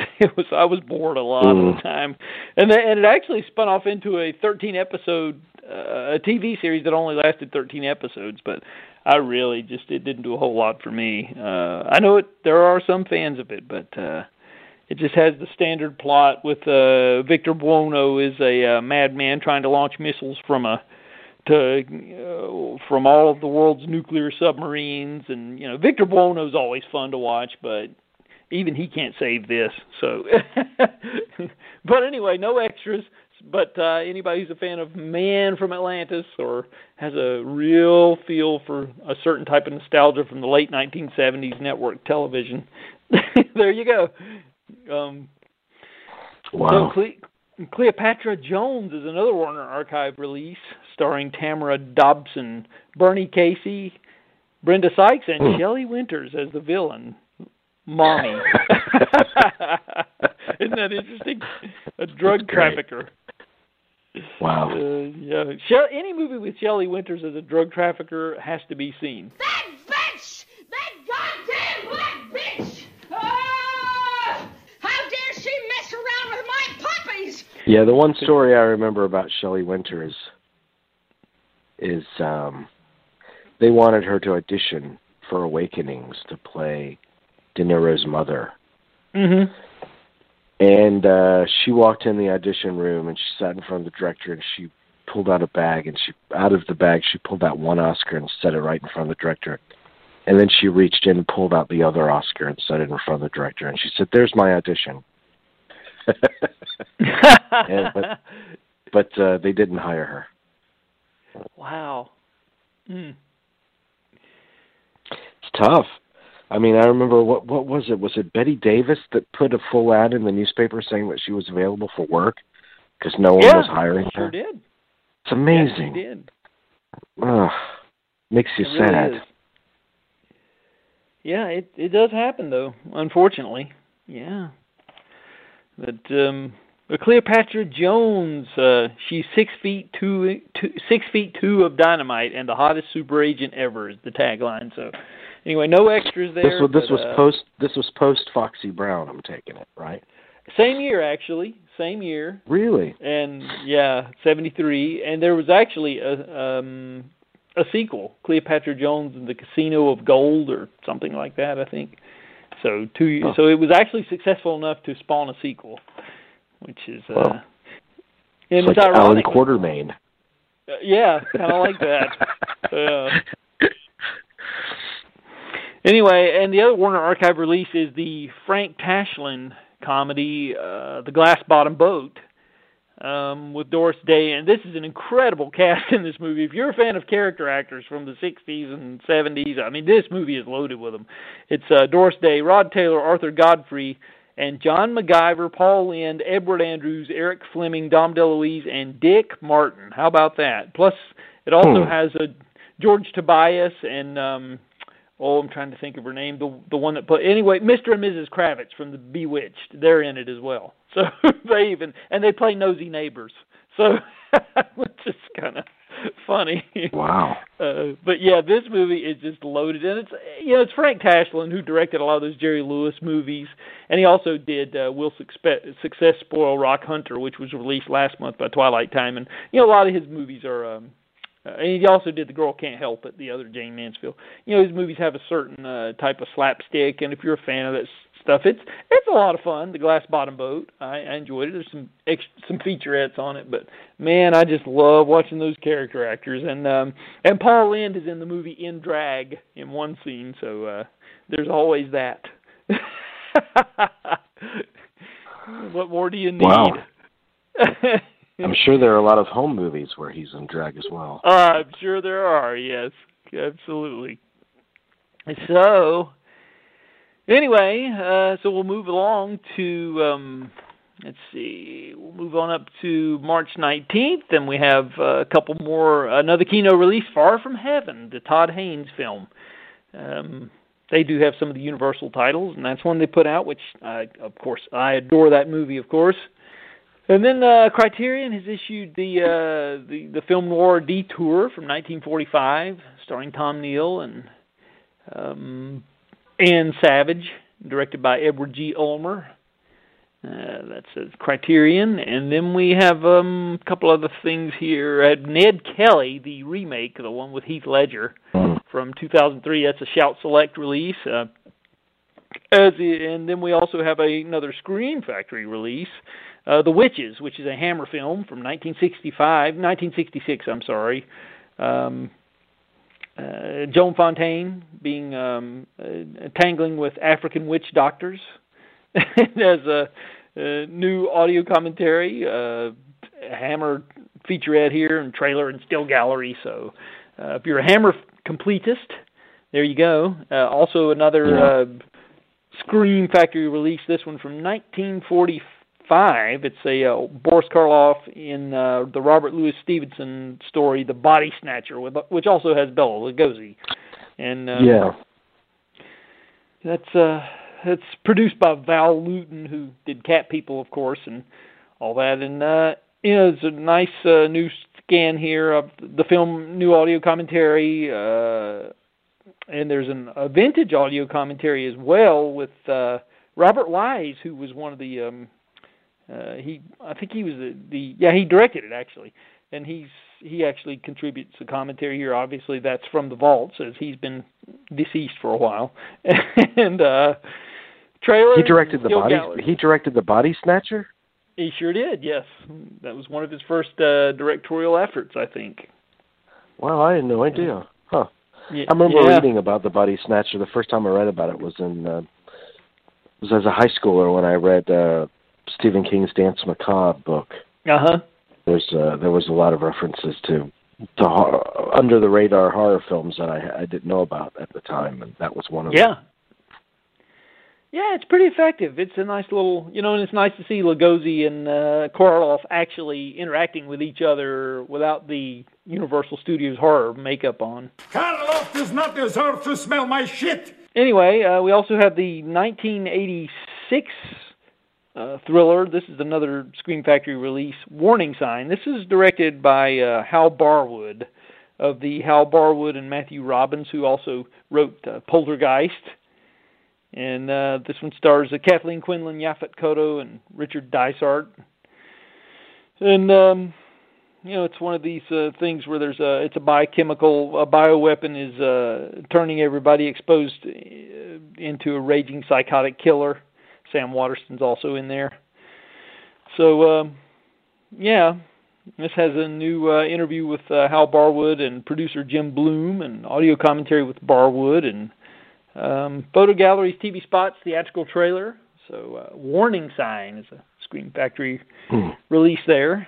And we were talking about Pet Sematary earlier. Well, the Paramount has issued a 30th anniversary edition with new content, new behind-the-scenes image galleries, new interviews with Mary Lambert, and all the other bonus features from previous editions ported over. It's also been issued on 4K as well. But the new transfer is not just in 4K. The new transfer is also on the Blu-ray as well. So for anybody who's a fan of the original Pet Sematary, there you go. And another Kino release. 4K of the original Pets of 4K. Wow. I know. It's amazing. But I guess the perfect time to tie it in, right? Yeah. Yeah. So the 1970 film Wanda has been issued by Criterion. The only film directed by Barbara Loden. And, of course, she died fairly young, tragically so, I think, of breast cancer about 10 years after this came out. But this is a movie that there have been lots of demand for it over the years. But some nice new extras there. But Criterion has added this one to their collection. And Born in East L.A., how about that? Directed by Cheech Marin, written and directed by Cheech Marin, but starring... That was like 80, 88, 87? 87, yeah. And it was inspired by his song parody of Born in the USA, which is Born in East L.A. And what makes this interesting is that it has a rare TV cut of the film with an extended ending. So you get the bonus TV version here, and there's new commentary by Cheech Marin, new interviews with Cheech Marin and Paul Rodriguez and Camila Lopez, and theatrical trailer. And this film also stars the recently deceased Jan Michael Vincent. So I'd forgotten he was in this. But this is a Shout Select, actually, one of the Shout Select film releases. As is Brighton Beach Memoirs. Neil Simon's Brighton Beach Memoirs is another Blythe Danner and Bob Dishy and Jonathan Silverman and Judith Ivey and another Kino release would be Lovers and Other Strangers from 1970. That stars, of course, Gig Young, B. Arthur, Bonnie Bedelia, and Michael Brandon, and this is the movie that has the song, although it was a big hit for the Carpenters, For All We Know, comes from this film. And, it's about the troubles of a big wedding and all the ensuing troubles between the two families in preparation for the wedding. And, it's fine. I've seen it. It's pretty entertaining. But anyway, so we'll get into the Twilight Time titles. And speaking of our L.A. trip, I just recently watched this since we got back, and boy, this is a major L.A. movie, I think. A lot of great 70s L.A. locations in this one. The Big Fix with Richard Dreyfuss. Huh. And Susan Anspaugh and Bonnie Bedelia and John Lithgow and Fritz Weaver. Yeah, this movie, it's shot all over L.A., and with us having just returned, I really got a kick out of it because I saw a lot of places that we were at, except the way they looked in 1978 when this film was made. Right. The only difference. I'd be interested in watching that movie. Is that's not one that he did with Mazursky, is it, or is it another director? This is Jeremy Paul Kagan. Oh. And it was based on the novel by Roger L. Simon. And it was the first movie he made after The Goodbye Girl, after he won his Oscar with The Goodbye Girl. It was the first thing he did. And he actually produced it, so he had a little clout there. And Roger Simon had a series of novels with this character that he plays in the movie, Moses Wine. And this was supposed to be, I guess, the first of a series, but this was the only one that ever was made. But it's really good. It's a good movie. I pulled up the Pauline Kael review of it and read it after I watched it just to see what she thought. And she said that she said Richard Dreyfuss is doing those kind of tricks where you feel like he's wanting somebody to pat him on the head like he's a good dog in this movie. Wow.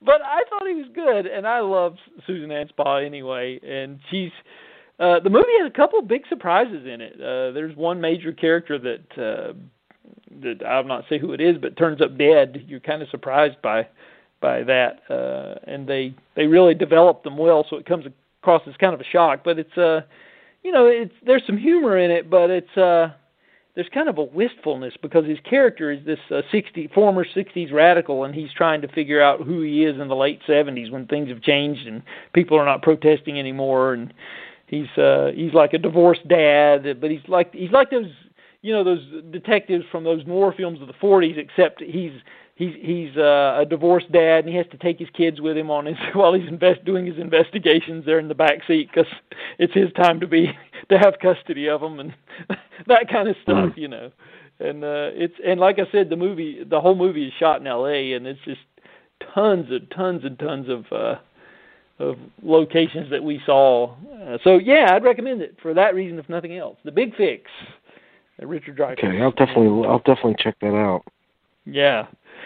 And the Quiller Memorandum is a espionage film with George Segal as an American spy assigned by British handlers to infiltrate neo-Nazi cells in Berlin. It's directed by Michael Anderson, and this is another Twilight Time release. It has an audio commentary and theatrical trailer. So that's from 1966, and then we also have The River's Edge with Ray Milland as a bank robber on the run, and he's really nasty and menacing in this film. And it's Ray Milland and Anthony Quinn and Deborah Paget, and this is 1957.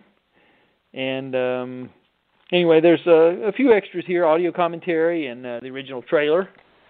So yeah, and then the other Twilight Time release is The Whole Town's Talking, directed by John Ford, and this is a crime film, a gangster film directed by John Ford, which stars Edward G. Robinson and Jean Arthur, which you don't think of John Ford doing gangster films, but this one's from 1935, and it's pretty interesting. So, well, in some ways they're like modern westerns. The gangster. That's true. Yeah. And it's kind of a drama comedy. It's about a mild-mannered clerk and a gangster who happen to look almost exactly alike, and Edward G. Robinson plays both parts. So it's kind of fun to watch him play two different parts in the same film. So, fun. It's kind of fun. Another Screen Factory release is The Deadly Mantis from 1957, another one of those giant monster movies. And the title tells you everything you need to know. But they do include the audio commentary and the Mystery Science Theater episode of The Deadly Mantis, which is, you may just want to skip the actual movie and just watch that, because it's probably, you'll get some laughs out of it. But now I used to watch this is one of those movies that turned up all the time when I was a kid on our local television station, so I have fond memories of watching it as a little boy. So it's last year I rewatched Them because they were playing on TCM. Yeah, which is, I guess, considered the classic of that genre. It is. I guess there are several that could be in the higher echelon of that whole genre, which was essentially about us dealing with the threat of nuclear holocaust. Mm-hmm. And I guess if it was on, I'd watch it again, but I've stayed away from that movie Tarantula, because as scared as I am of spiders, and I do remember that image of that spider coming over the hill, and it never left my mind. I'm afraid to watch it again. That's too funny. But I think Tarantula was Clint Eastwood's first movie. It was either that or Them. Was it Tarantula? Yeah. Yeah, it's Tarantula. Yeah, he had a contract with Universal, and that's a Universal. I think them is a Warner Brothers, but yeah, okay. Universal. He was like a fighter pilot. That's right. Yeah, he sure is. Yeah, and it's funny you mention that because that comes out next month. Scream Factory. Tarantula?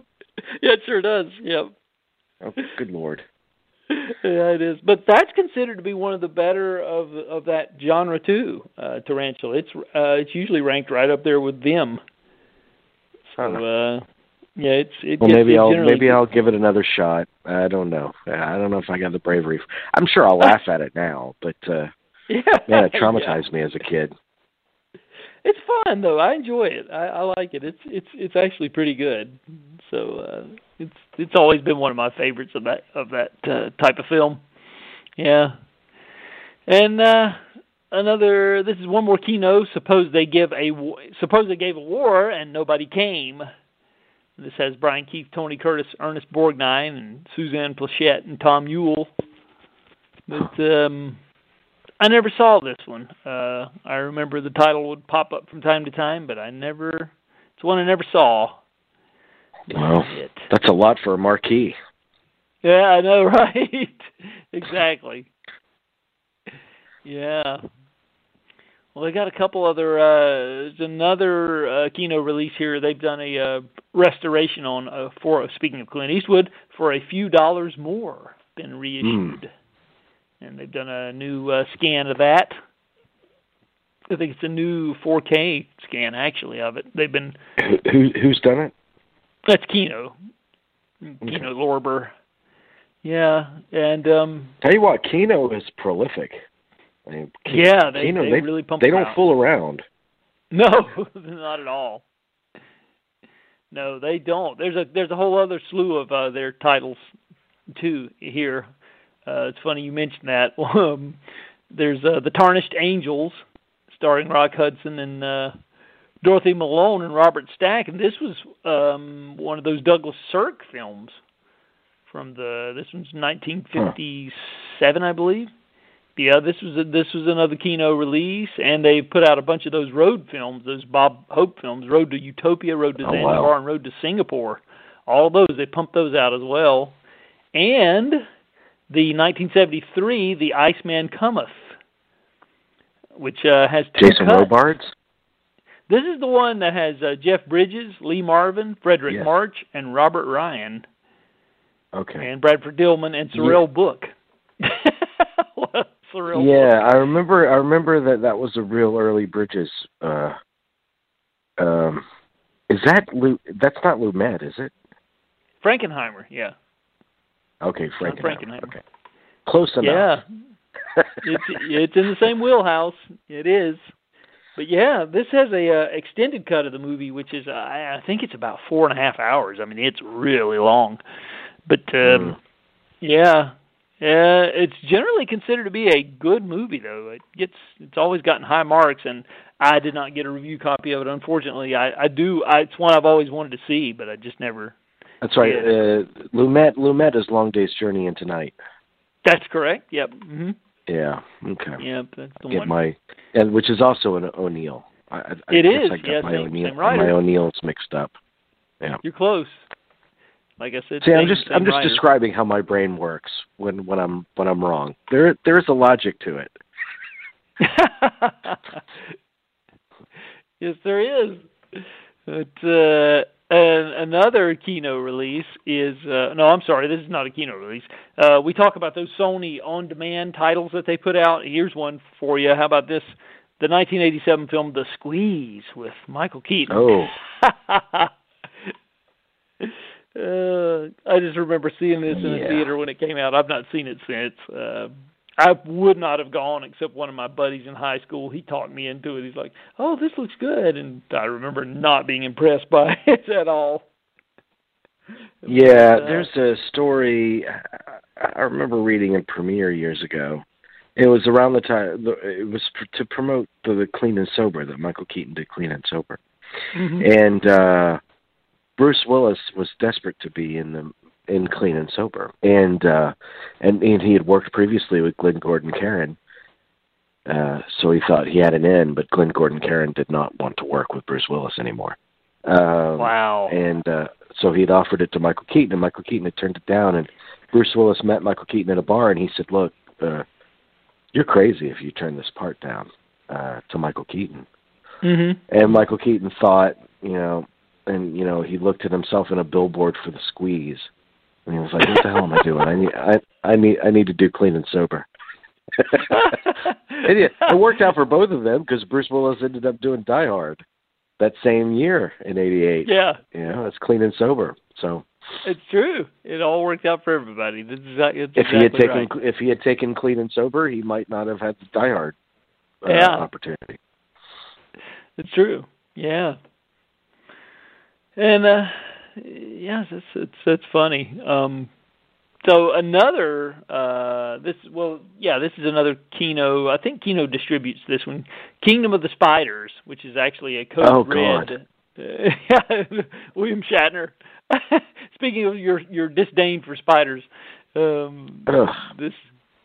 Yeah. Now I will say, just a few weeks ago, I was on YouTube and I looked at because apparently they issued this in another edition with special features, because I did watch the special features for Kingdom of the Spiders on YouTube, which include a long-form interview with William Shatner talking about the movie and how he had a say in the casting, and he was talking about working with the spiders and the apocalyptic ending of the movie, and there are some moments in that movie that are truly horrifying. That movie has a niche. I mean, there's some people that think it's a really entertaining TV movie, which it is, I guess. Yeah, I can't be rational about it because it's got spiders in it. I can't tell you if it's that great or not.